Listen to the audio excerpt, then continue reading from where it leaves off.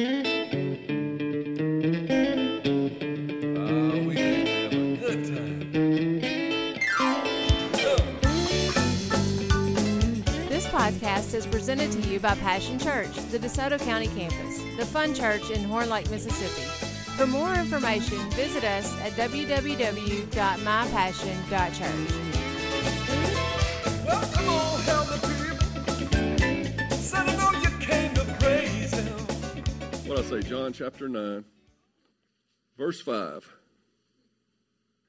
Jesus says, "But while I am here in the world, I am the light of the world." How many of y'all glad that Jesus was here in the world? Now, we've been on this series called The Rescue.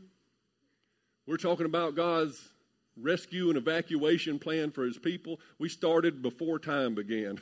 This has been a long series, but we're coming to the end, all right? I know it's been a long series, but we've gone through the whole Bible, you understand, in like 10, this is our 10th week, and we should be through by 12 for sure. But we're taking a journey through the Bible. We see how God created, why God created the earth. We see the fall of man, how we messed this thing up. And we've seen repeatedly how we continue to mess this thing up. And last week, we talked about all the prophecies and everything in the Old Testament. It was Jesus. We don't see Jesus' name in the Old Testament, but it was all him in the Old Testament too. Remember last week? Or no, what was the week before? Last week we had Nicholas's message. Great job. And thank you, Mary, for setting up all that stuff. And thank you, Josiah, for filming the stuff, all the work that went into that. I understand that was a lot on you guys. Thank you so much. It really blessed me and Angie. But so we talked about that it's always been Jesus. Now, the Old Testament may be Jesus concealed, and the New Testament Jesus revealed, but it's always Jesus. And it was Jesus, all the prophecies. And so we talked about Jesus in the Old Testament. Today's message is entitled, Jesus' 33. How many years did Jesus live on the earth? 33. So that's what it's talking about. We're going to talk about the impact that Jesus' life had on the earth. It was a very special time. You know, when I was in, I guess, 7th or 8th grade, I'm not sure, I made me my first guitar in wood shop in the junior high. And, well, I just made the body, and I had some spare parts from another guitar. I bought a cheap guitar, and I put it on there, and I felt like I had made my first guitar. I started learning how to play. I was asking people how to play chords. Anybody that knew anything about guitar, I'd get them to show me a new chord, and I was learning to play Freebird and all that stuff, you know, back in the day. I'm dating myself. That was a while back. And so I had a really good friend at the time. His name was Hal. What, some of y'all have heard of Hal? Well, anyway, Hal was my best friend, and he said, "Man, I'm going to get a bass, and we're going to start a band." So sure enough, that Christmas, his mama bought him this big old ugly hollow-bodied bass that would feed back every time he tried to cut it up. But nevertheless, it was a bass, and she got him a big old amplifier at the pawn shop, and we began a band. And that was our first band. We added this drummer and other guitar players, and we played different styles of music over the years. We played for many years together. But somewhere along the line, Hal had these tendencies towards addictions. And he drank too much, and then he started doing drugs too much. Now, I didn't do drugs. Thank goodness my mother convinced me to never try that. I never tried drugs, but I drank right along with Hal. But I wish she would have said, "Don't drink." That would have been really good. But anyway, Hal started getting on these drugs, and I tried to work with him for years and years, and he just spiraling downhill with this addiction.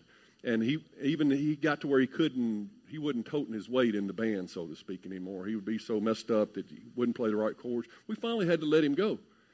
And we replaced him with Tony. Where's Tony? He's outside? Okay. Our bass player. That shows you how close you were to having Hal as your praise and worship bassist.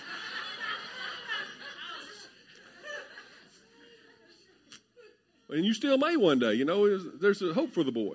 But anyway, we had to let him go, and he kind of got mad at me, and we parted ways. I was probably in my 30s right before I got saved. Then I got saved, and I started serving the Lord. He went his direction, and I went mine.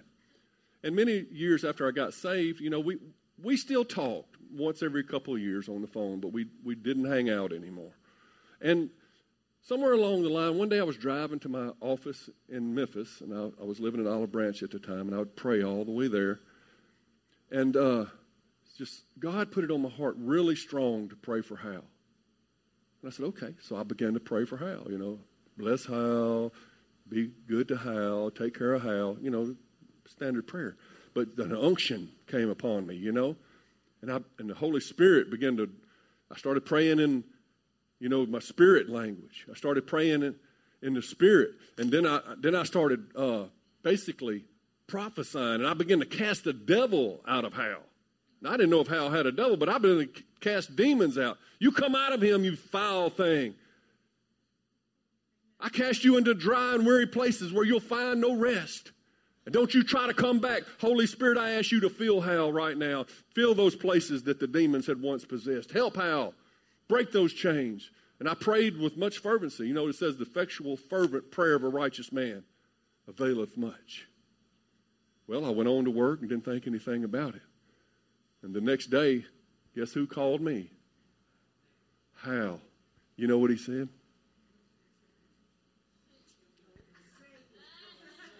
I will tell you later. I'm saving it for the end. But, God has perfect timing. I got saved when I did, and you got saved when you did. And God has timing for all of us about things. And in all of life, God has a time. There is a time and a season, Ecclesiastes says.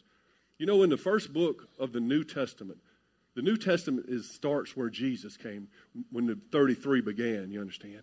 And the first book in the New Testament is Matthew, and the first 16 verses of Matthew are a genealogy of Jesus. And then in verse 17, it says, all those listed above include 14 generations from Abraham to David. So it started with Abraham.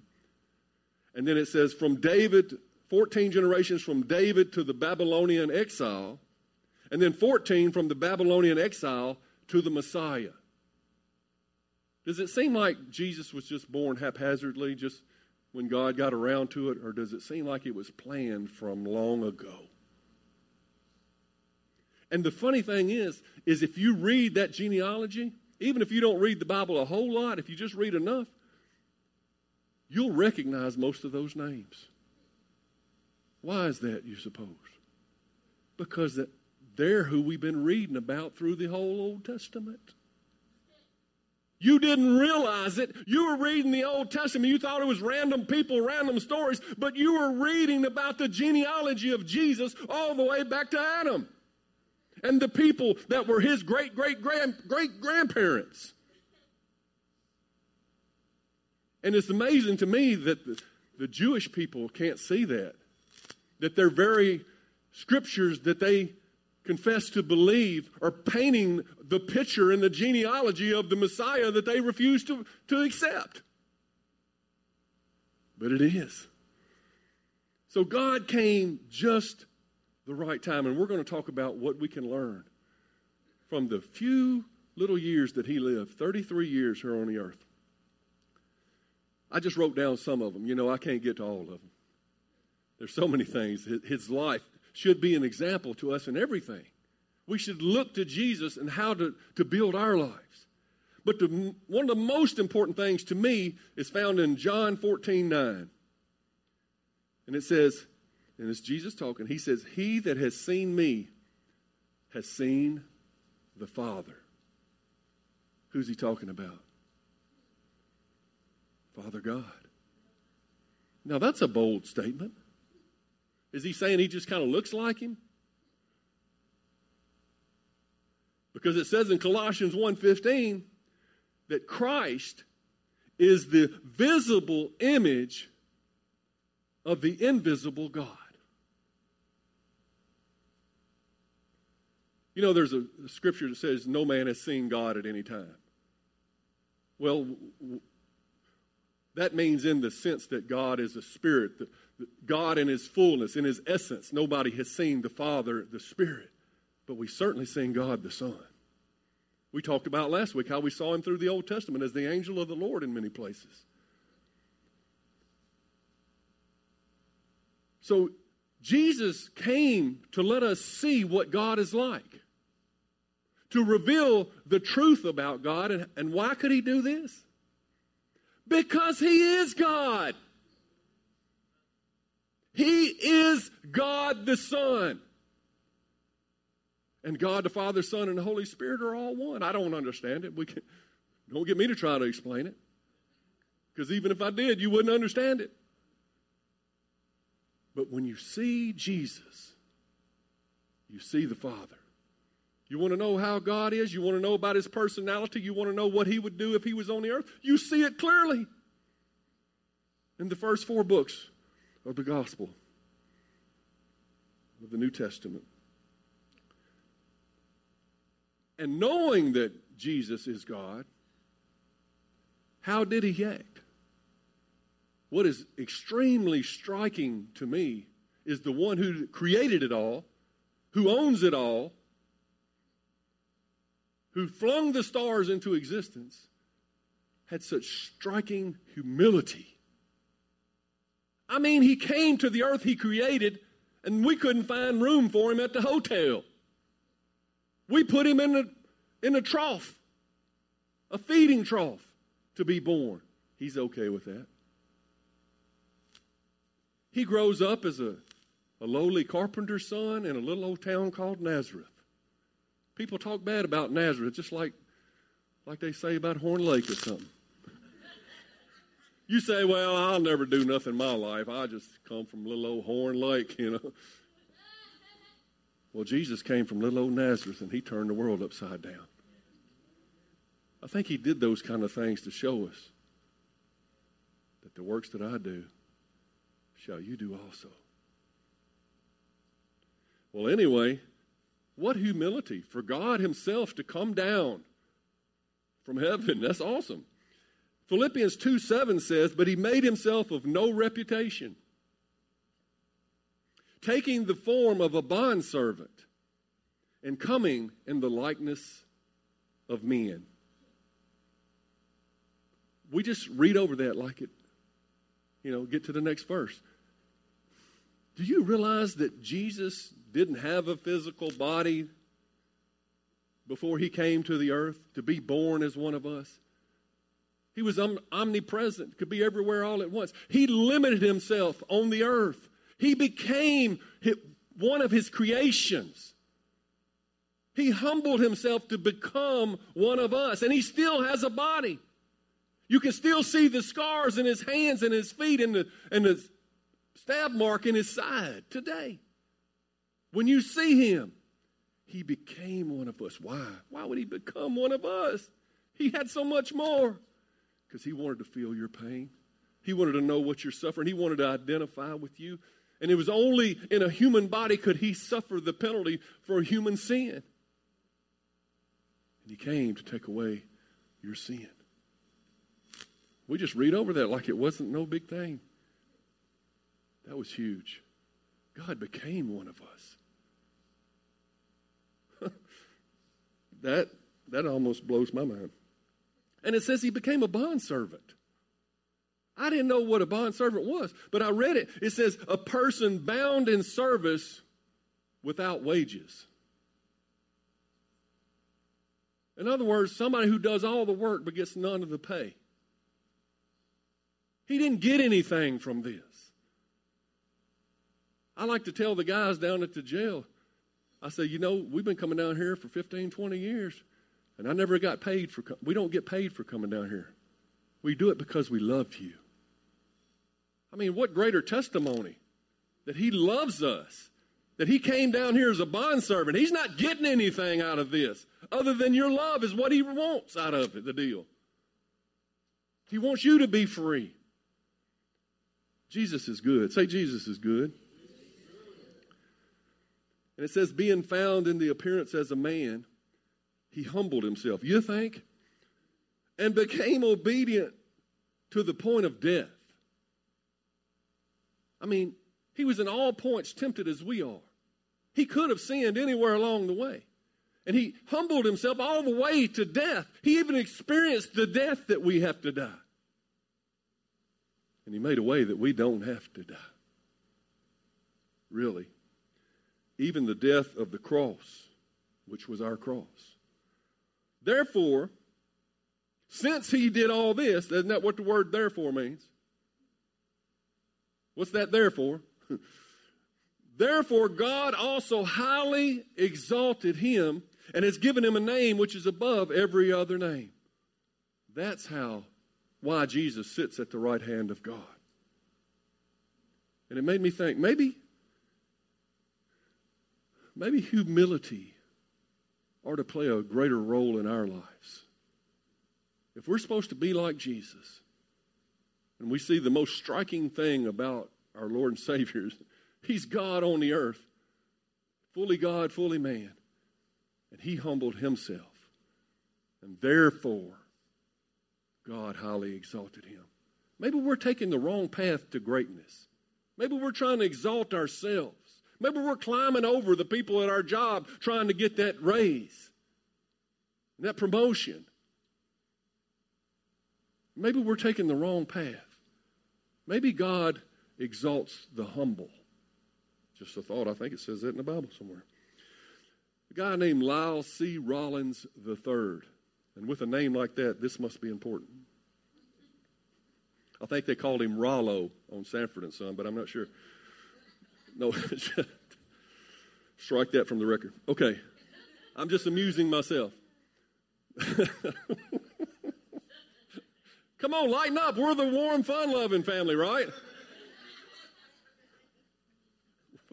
I mean, this is a deep teaching. I understand. I'm trying to throw a little laughter in there. Okay.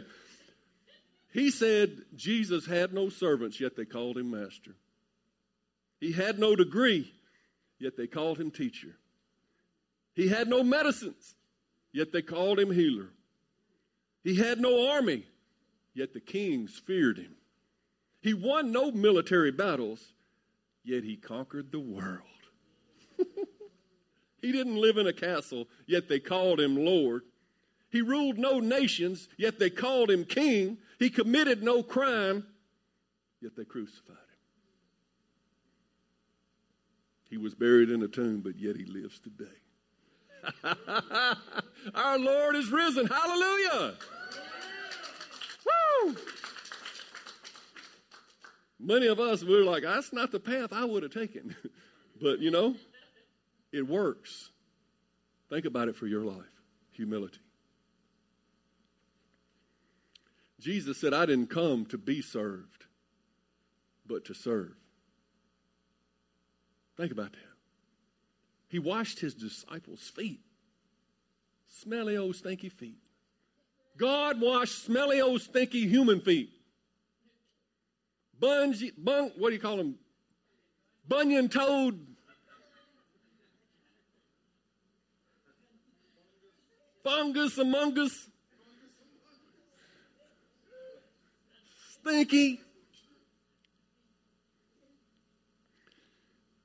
Well, don't be laughing too hard. He said, go and do likewise.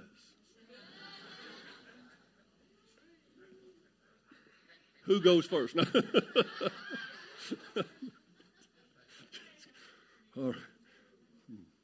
Nicholas had a foot washing service at one of his life groups recently. It was awesome.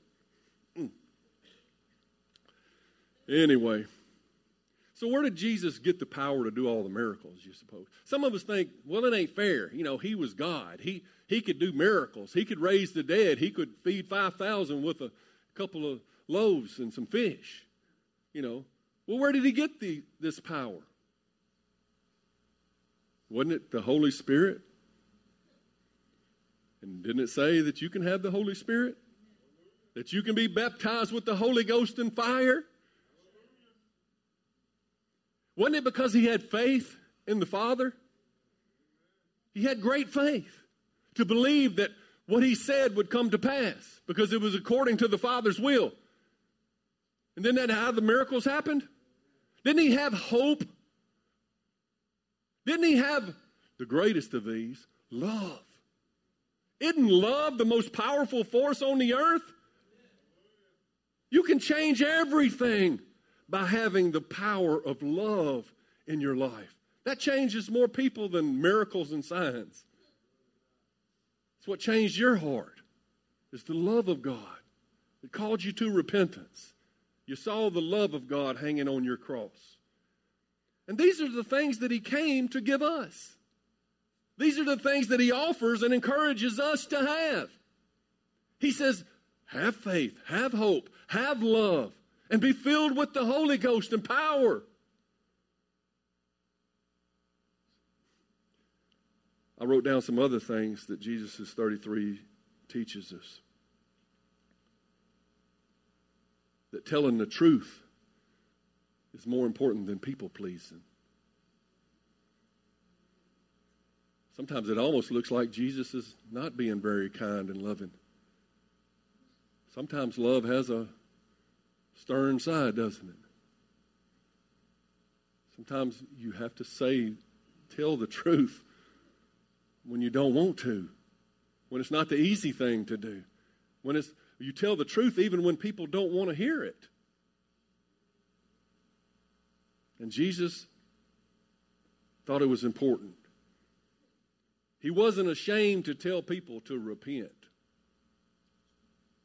And if we got churches out there that's lost the word repent in their vocabulary, they need to get it back. If there's churches out there that tell people it's your little problem and don't call it sin, they need to get that little 3-letter word back in their vocabulary because we got a sin problem down here as we've discovered throughout this whole message. That's the issue. He came, said, repent for the kingdom of God is at hand. And he told them to turn from their wicked ways. And he explained out what their wicked ways was. He didn't hide anything from us. How are we going to turn if we don't know the truth? He came to preach the kingdom of God, not the politics of man. His avenue was not to, donate more to a political campaign, but to go about doing good and loving folks. And saying, repent, for the kingdom of God is at hand. Turn from going the wrong way and come back. Come back to God. His life was full of purpose. Jesus, man, he often worked to the point of exhaustion. His disciples were sometimes worried about him, but he wanted to make his days count. He knew his days were few. And he wanted to make the biggest impact. See, he was all about his Father's business. He wanted God's will to be done. They said, they're trying to kill you, Jesus. He said, I got to work while it's daylight because the night is coming. And we need to get a sense of urgency in this time in which we live because people are dying today without Jesus. Today. Maybe somebody in your circle of influence. Don't let them die on your watch without knowing Jesus. We have the words of eternal life, and we must share them. We must tell people about the kingdom of God. What will God say about you when the books are written? Jesus told Nicodemus that a man must be born again if he's to see this kingdom. Well, that blew Nicodemus' mind. He's the Pharisee of Pharisees. He's higher up in the rankings here. He knows everything. He can quote the whole Old Testament. And Jesus tells him that, and he's like, boy, this is hard. I'm going to get back in my mom. Jesus says, son, Nicodemus, you're a teacher of my people. You don't know nothing. This is the best you can do. What'd I give you that brain for? But he realized that we're prone to carnal thinking. We only think naturally. Natural men think natural. But Jesus is saying when you get born again, you got to begin to think spiritually. How many people you know that profess Jesus to be? Don't look at your neighbor. How many of you know that profess Jesus to be the Lord of their life, but they live just like the world. They mean, nasty, don't tip their waitresses, talk about people, all these things, natural things, sinful things. You know, the sin nature doesn't go away just because you get saved. You just get the Spirit of God and you get a choice. We have to become spiritually minded. Jesus is saying, Nicodemus, man, you're still thinking natural, and you're a teacher of my people. You got to start thinking about the kingdom of God because it's a spiritual kingdom. The kingdom can be within you. You can live the kingdom now. We don't wait to heaven to live heaven. We have heaven on the inside of us. If we think spiritually and we act spiritually, He opens our eyes to the things of the Spirit. Acts 10:38 says, and you know that God anointed Jesus of Nazareth with the Holy Spirit and with power. And then Jesus went around doing what? Slacking? Trying to build his portfolio? Jesus went around doing good and healing all who were oppressed of the devil. Who's oppressed of the devil? Everybody. Who's the devil trying to oppress? You. Your neighbor. But Jesus went around doing good. He walked in the Spirit with power. And he went around doing good and healing people. Not just physically, but mentally, emotionally, spiritually. All who were oppressed by the devil, for God was with him. What will they say about you when it's over? What will God say about you? Did you go about doing good? And healing others? Or was your life so wrapped up and the devil had his fingers in you so strong you couldn't even get past yourself? You never lived a day of your life for anyone else. That's miserable. That's miserable. Jesus taught us to live lives full of empathy and compassion for one another. He told us to walk a mile in one another's shoes, so to speak. To look at things from somebody else's perspective. Oh, yeah, they're just this. Not just label everybody and write them off. They'll never amount to nothing. I don't even deal with people like that. Have you said those things? But for the grace of God, there you go. Which one of us couldn't be in their shoes right now? But for the grace of God. Why can't we show some compassion and pour out why do we give up on people? We can't do it. If we think back, God never gave up on us. There might have been people that did, right? How'd that make you feel? Make you feel like I don't even want to keep trying. But Jesus didn't give up on you. And that's what the love of God brought you into the kingdom. God filled your heart with the love of God, shed abroad in your heart by the Holy Ghost. You have the love of God now. We must show empathy and compassion for the broken and the hurting. We prayed, Lord, give us the broken and the hurting in this church. Help us go into the highways and the byways and to compel them to come to the kingdom where they can be forgiven. Come home to Father. And let him put a new robe on your shoulders and shoes on your feet and a signet ring. And let's throw a party together. Come on, God has a better plan for your life. He wants us to be not like the second brother over there online. I can't believe they're having a party for my brother. Y'all know what he's been doing? Woe unto us as Christians if we're the same as the world. That's why the world don't want anything to do with most churches. We have to pull it together. We have to have compassion and empathy one to another. And I'm speaking to myself. Jesus said it's better to give than to receive anyway. Man, when you're just trying to get yours all the time, it's all about you building your little kingdom here on the earth. That's miserable. It'll never satisfy. Jesus is kingdom is an upside-down kingdom compared to the kingdoms of this world. It's not the same. You can't apply the world's principles and live as a Christian. You have to apply biblical principles to your life. And he says, give, and it shall be given back unto you. Seek ye first the kingdom of God and his righteousness, and all the things that you have need of will be given to you. Right? And we're all chasing the blessing, but the Bible says the blessing shall overtake us. But how's the blessing going to overtake us if we're chasing it? We're chasing God and his purposes. Loving his people and loving his purposes, and the blessings overtake us. That's how winning is done. More blessed to give than receive, and Jesus showed that because he gave all. His life was rich in mercy and grace. His 33 years are full of it. And may it be said of you, I see that Jesus had great zeal for the house of God. Boy, you get him riled up.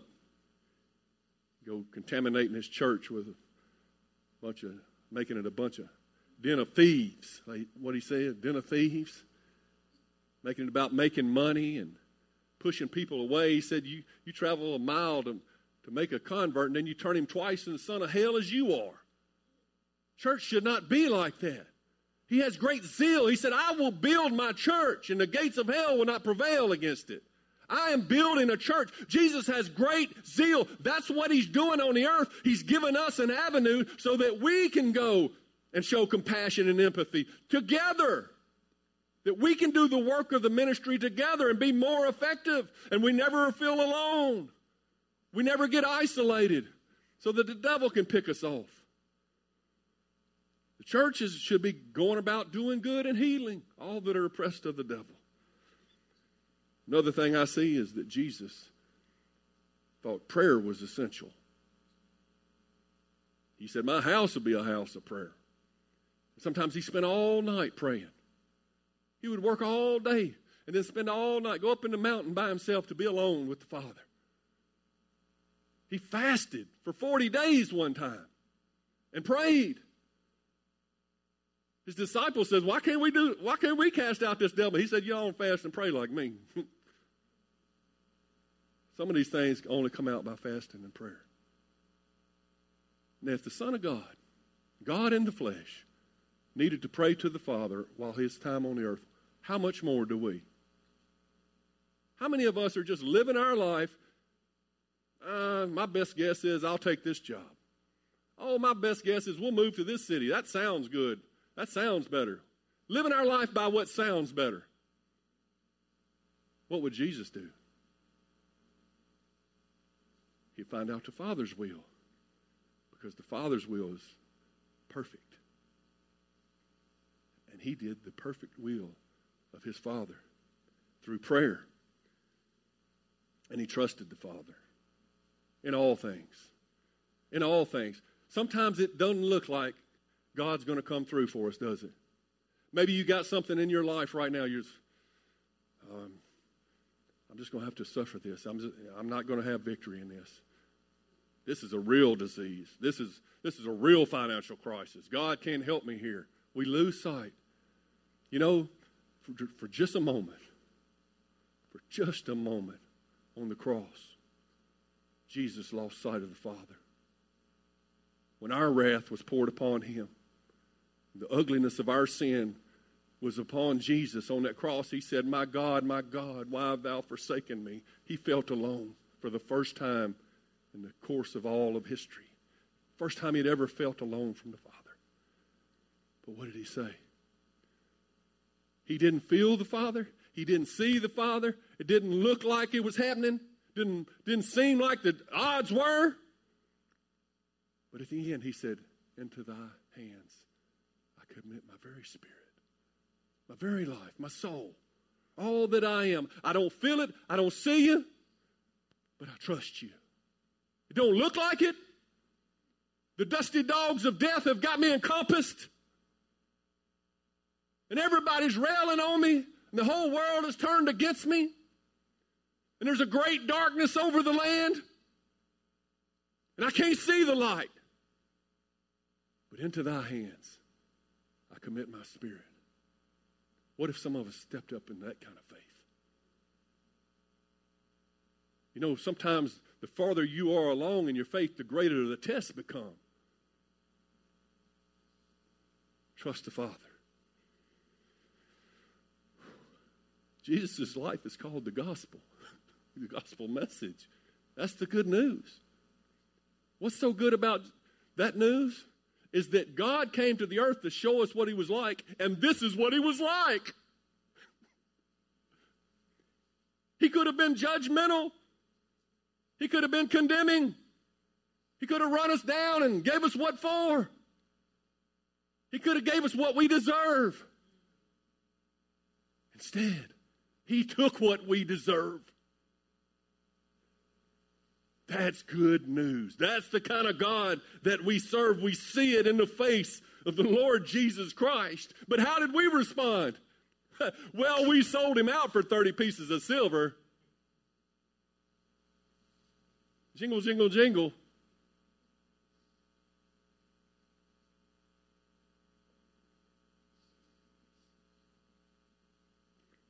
I've been telling you. This whole message I've been telling you. That the heart of man is deceitfully wicked. If we follow that sin nature, we will always do the wrong thing. That's why he came. So how did God? Well, John 1:10 says that he came into the very world he created, but the world didn't recognize him. He came to his own people, and even they rejected him. God came to earth, the Creator, and found no place. We rejected the Creator. So how did God respond to this? To our being traitors. We don't need to heap so much on Judas, do we? We can look at our own self. We have all sinned. There's none righteous. No, not one. We have all turned our backs on him. But it says in Romans 5:8 that God demonstrated his love towards us, that in this, while we were yet sinners, Christ died for us. That's how God responded. That's how love responds. John 3:17 says, God did not send his Son into the world to condemn the world, but that the world through him might be saved. That was his intention all along, that you might be saved. That everyone, he's not willing that any should perish, that it all should come to repentance. It is his heart. He knows that we're wicked to the core. He knows that we're plagued by this sin nature. He knows your limitations and your inabilities. He knows your character. He knows what you think before you think it. He knows what you say when nobody's listening and how you act to your family. He knows all that, yet he loves you anyway. And was willing to die for you in the depths of your sin. He came to pay the debt that we could not pay. He understood that going in. They can't do it. Jesus said, I'll go. I'll become one of them and take their penalty upon myself. 2 Corinthians 5:21 says, for God made Christ, who never sinned, to be the sin offering, so that we could be made right with with God through Christ. That's how we do it. That's how we do it. Because his resurrection gave resurrection to our dead spirits. You remember me talking about when sin entered in, he said, you shall surely die, and the spirit of man died? Sin didn't make us bad, it made us dead.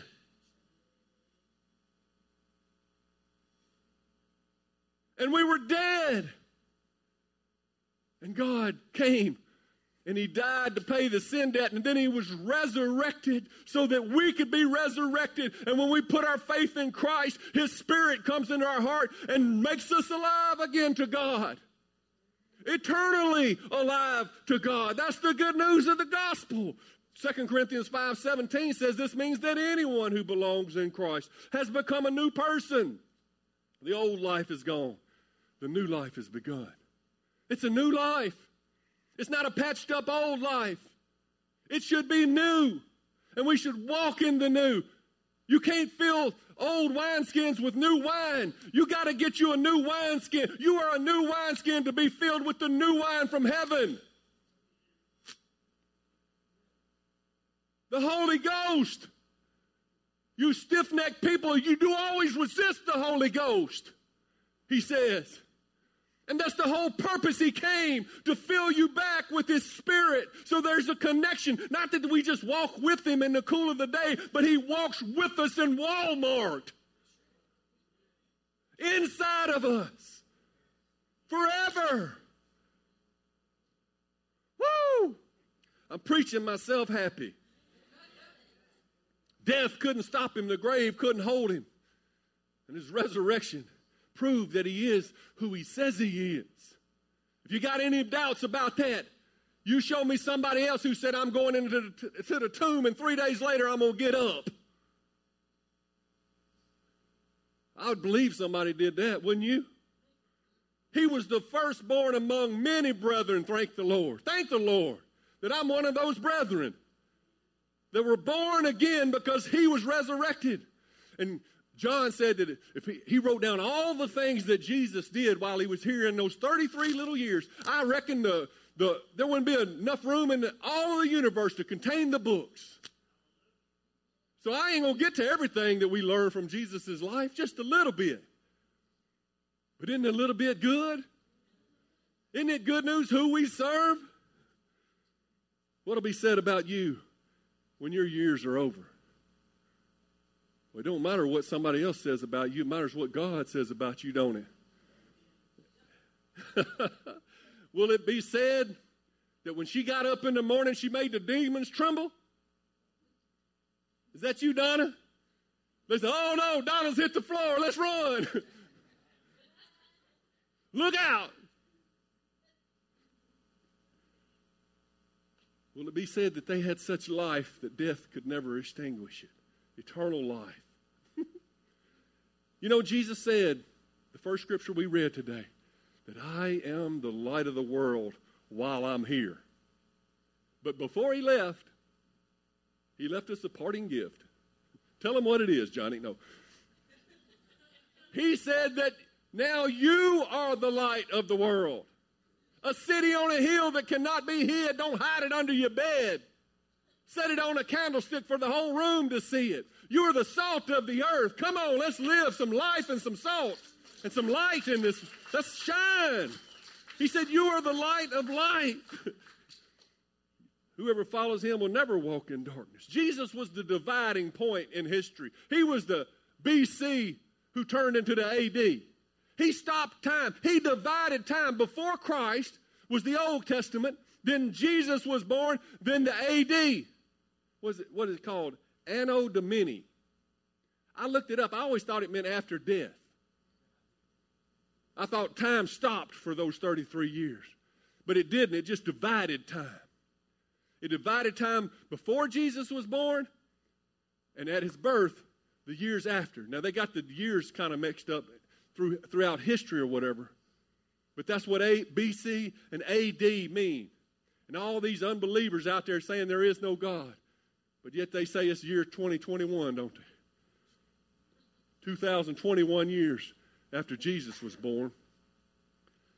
Jesus is the dividing point in history, and he's the dividing point in our lives.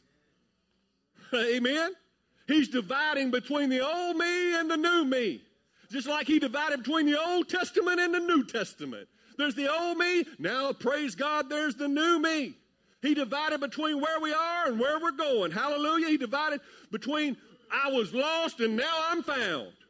I was blind, but now I see. What was the line of demarcation and all of that? Jesus. He is the rock on which we must stand. He's either the rock you stand on, he's the rock's going to crush you to powder. There's no in-between about Jesus. You got to make up your mind. He's the dividing point for life and death for every person who will receive. The line between I used to be this, but now all things are possible. Don't you feel that way? If God be for you, who can be against you? All things are possible to him that believe. Praise God.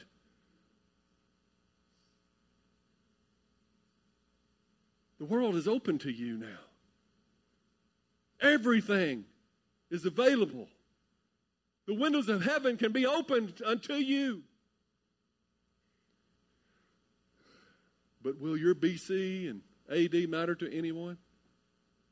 Will the years that you spent on this earth, will they have made a difference? Will my BG and AG matter? Before guy and after guy?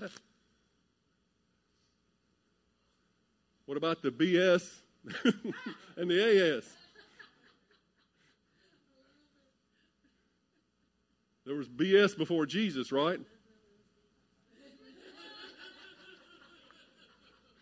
See the trouble Jesus gets me into sometimes.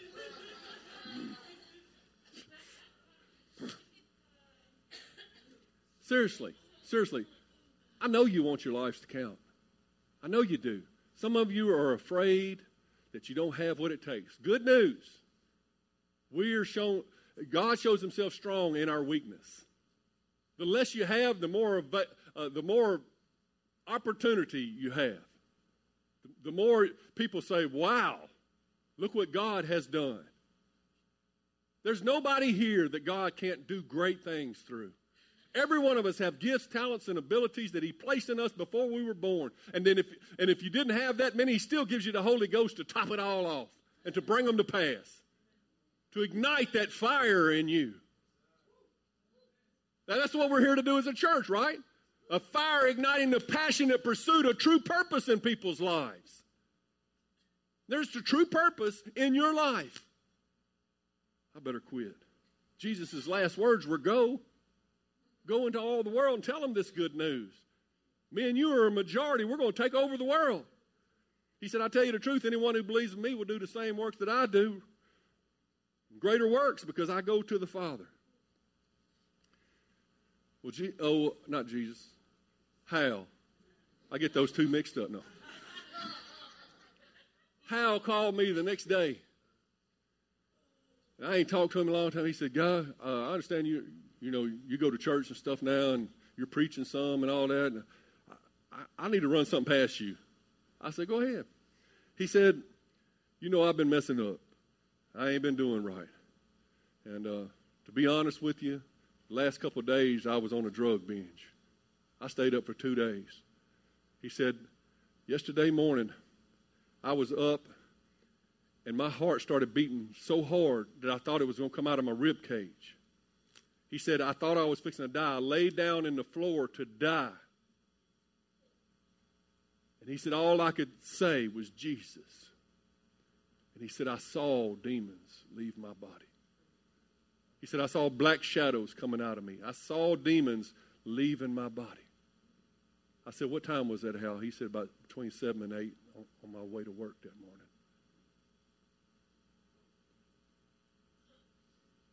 All we got to do is hear from God and do what he says. Did I make the demons leave? But was I obedient? All we got to be is obedient. We just simply do what the Master says. And the same works that Jesus did, we can do if we have a heart of love. I have found this, that if you don't love folks, you won't have much power in your life. You just never will. And the time that I've seen God work the strongest through me was in the time I humbled myself and I asked God to let me see people through his eyes and eyes of love. And if you have a true heart to love people and to minister to people, God will use you in supernatural ways that you can't imagine. And your life, your BC and AD will be totally different. And it will have mattered your years here on the earth.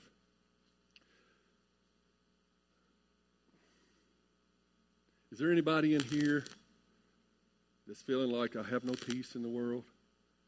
Just we're living in tumultuous times, to say the least.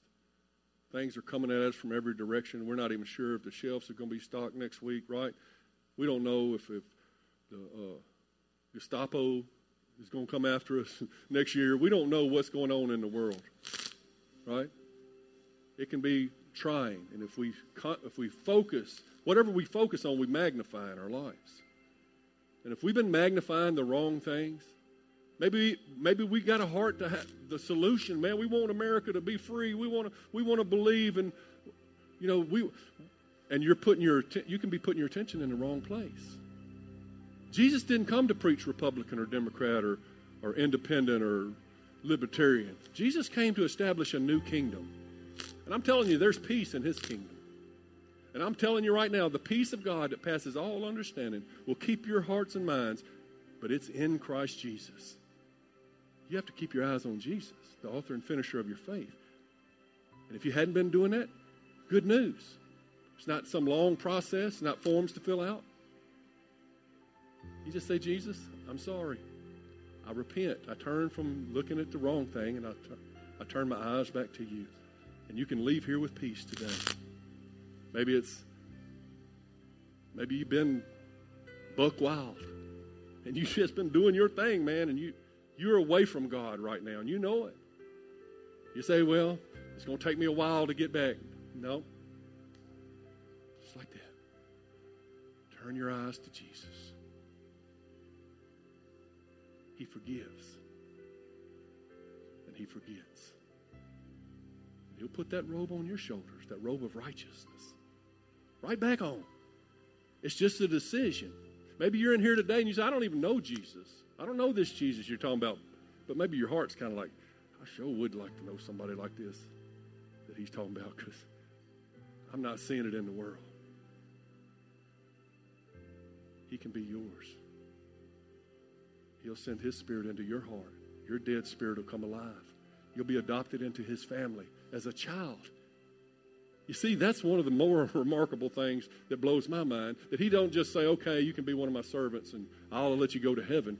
No, he says, no, come on and be in the family. Come on, sit at the table. Wait, let me get my thing on and serve you at the table. Your God wants to bless you with eternal life. He wanted to so bad that he gave his only begotten son. He doesn't say you got to earn it. He says you got to believe it.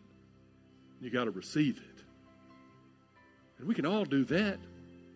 No matter where you've been, what you smell like, what you stuck your fingers into lately, got yourself messed up on. You may be high here today or on the live stream. You may be addicted to something that's tearing your life apart. The anointing is here to break those yokes, to set you free. He who the Son sets free is free indeed. He'll do the breaking, but you got to stay free. Our job is just to keep our eyes on Jesus. Keep our eyes on the Spirit thing, the things of the Spirit. Keep our eyes on heaven. Keep our eyes on the Word of God. We press in, and he'll press us through. If you've never given your heart to Jesus, receive it just like you Christians are to be receiving your peace right now. Maybe you say, all right, I'm good. I ain't been doing bad or nothing, but this life is long, and it's just like I've lost that first love. Or I don't have joy. You get to a certain age, you've been water skiing, you've been snow skiing, you've partied, you've done all these things that the world offers. It's like, I don't know how to have fun anymore. And you think Christianity is boring. It's not. Your reward is in Christ. Your reward is it's more blessed to give than receive. We used to have altar calls almost every service back in the day. We would always call people up. If you need healing, if you need deliverance, if you need somebody to pray with. That's good sometimes. I understand that. But it got to be where the same people were coming up every week, and they became needy. It's like they had to have that. And it seemed like to me, everybody was turning inward. It was the service was all about them. When their answer is not, give me, my name is Jimmy. It's like, let me take this that I have and give it away. That will heal me. So look, we can all be free. You ain't got to come to the front. You don't. And I don't have to pray it with you. But let's turn those lights down for just a moment. Let's let that music play. Let's say 1 minute, okay? Just turn your eyes back to Jesus. Then at the end of 1 minute, Nicholas, you take the microphone and you give them the stuff. I love you guys, and I want nothing more for you to be in the peace of God and have the joy of God and have the purpose that He designed for your life. Won't you receive it right now, just you and Him?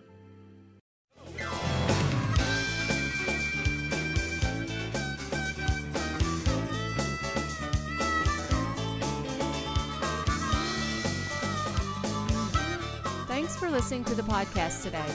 We hope you enjoyed it and that it inspires you to live out God's Word. For more information, visit us at www.mypassion.church.